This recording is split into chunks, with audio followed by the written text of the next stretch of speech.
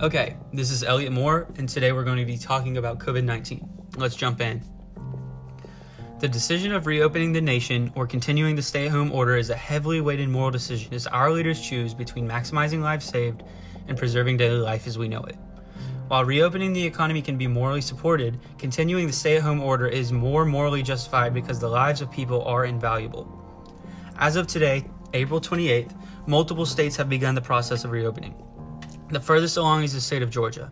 According to Dakin Andon of CNN, Governor Kemp has reopened most of their businesses, including dine-in restaurants, hair and nail salons, gyms, and many others within the last few days. Kemp has been met with heavy backlash from Georgian mayors all the way to President Trump in a recent daily briefing. While Kemp's decision is questionable to some people, there is some moral justification to the decision of reopening. Many people are financially suffering because of the stay-at-home orders. According to a CNBC article, the unemployment rate is upwards of 23%, whereas in February, the unemployment rate was 3.5%. The financial stability of millions of Americans is being threatened. People are struggling to pay their bills and provide for their families. It can be said that every day we continue to spend in lockdown, the chance of life returning to normal for millions of Americans lessens. Although these issues are very pressing and affect the majority of Americans, this thought process is putting the financial stability of the nation above the thousands of lives that could be lost.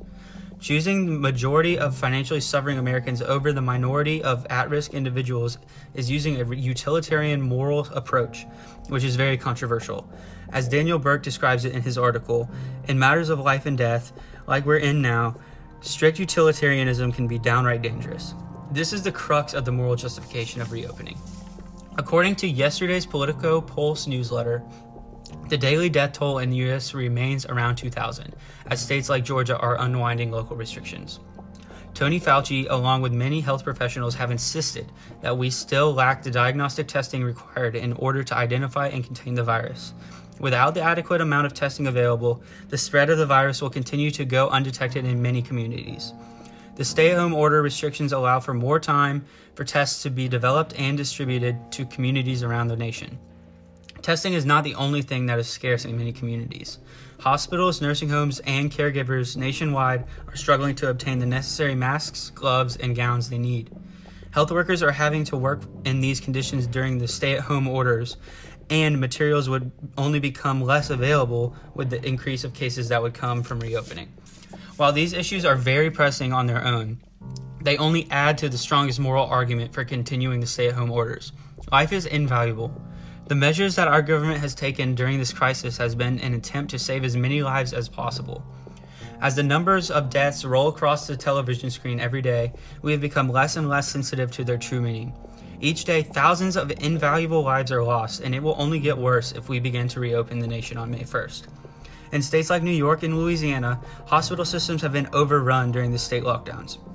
If these areas were to reopen, doctors would have to make the inhumane decisions on who to treat and who to turn away. In Sharon Begley's article for Stat News, she reported that doctors in Italy were being forced to reserve ICU beds only for those who had a reasonable chance to survive.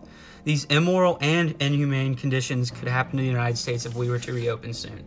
Nursing homes across America are also struggling to care for their residents and prevent the spread of COVID-19, according to Blake Ellis and Melanie Hicken of CNN.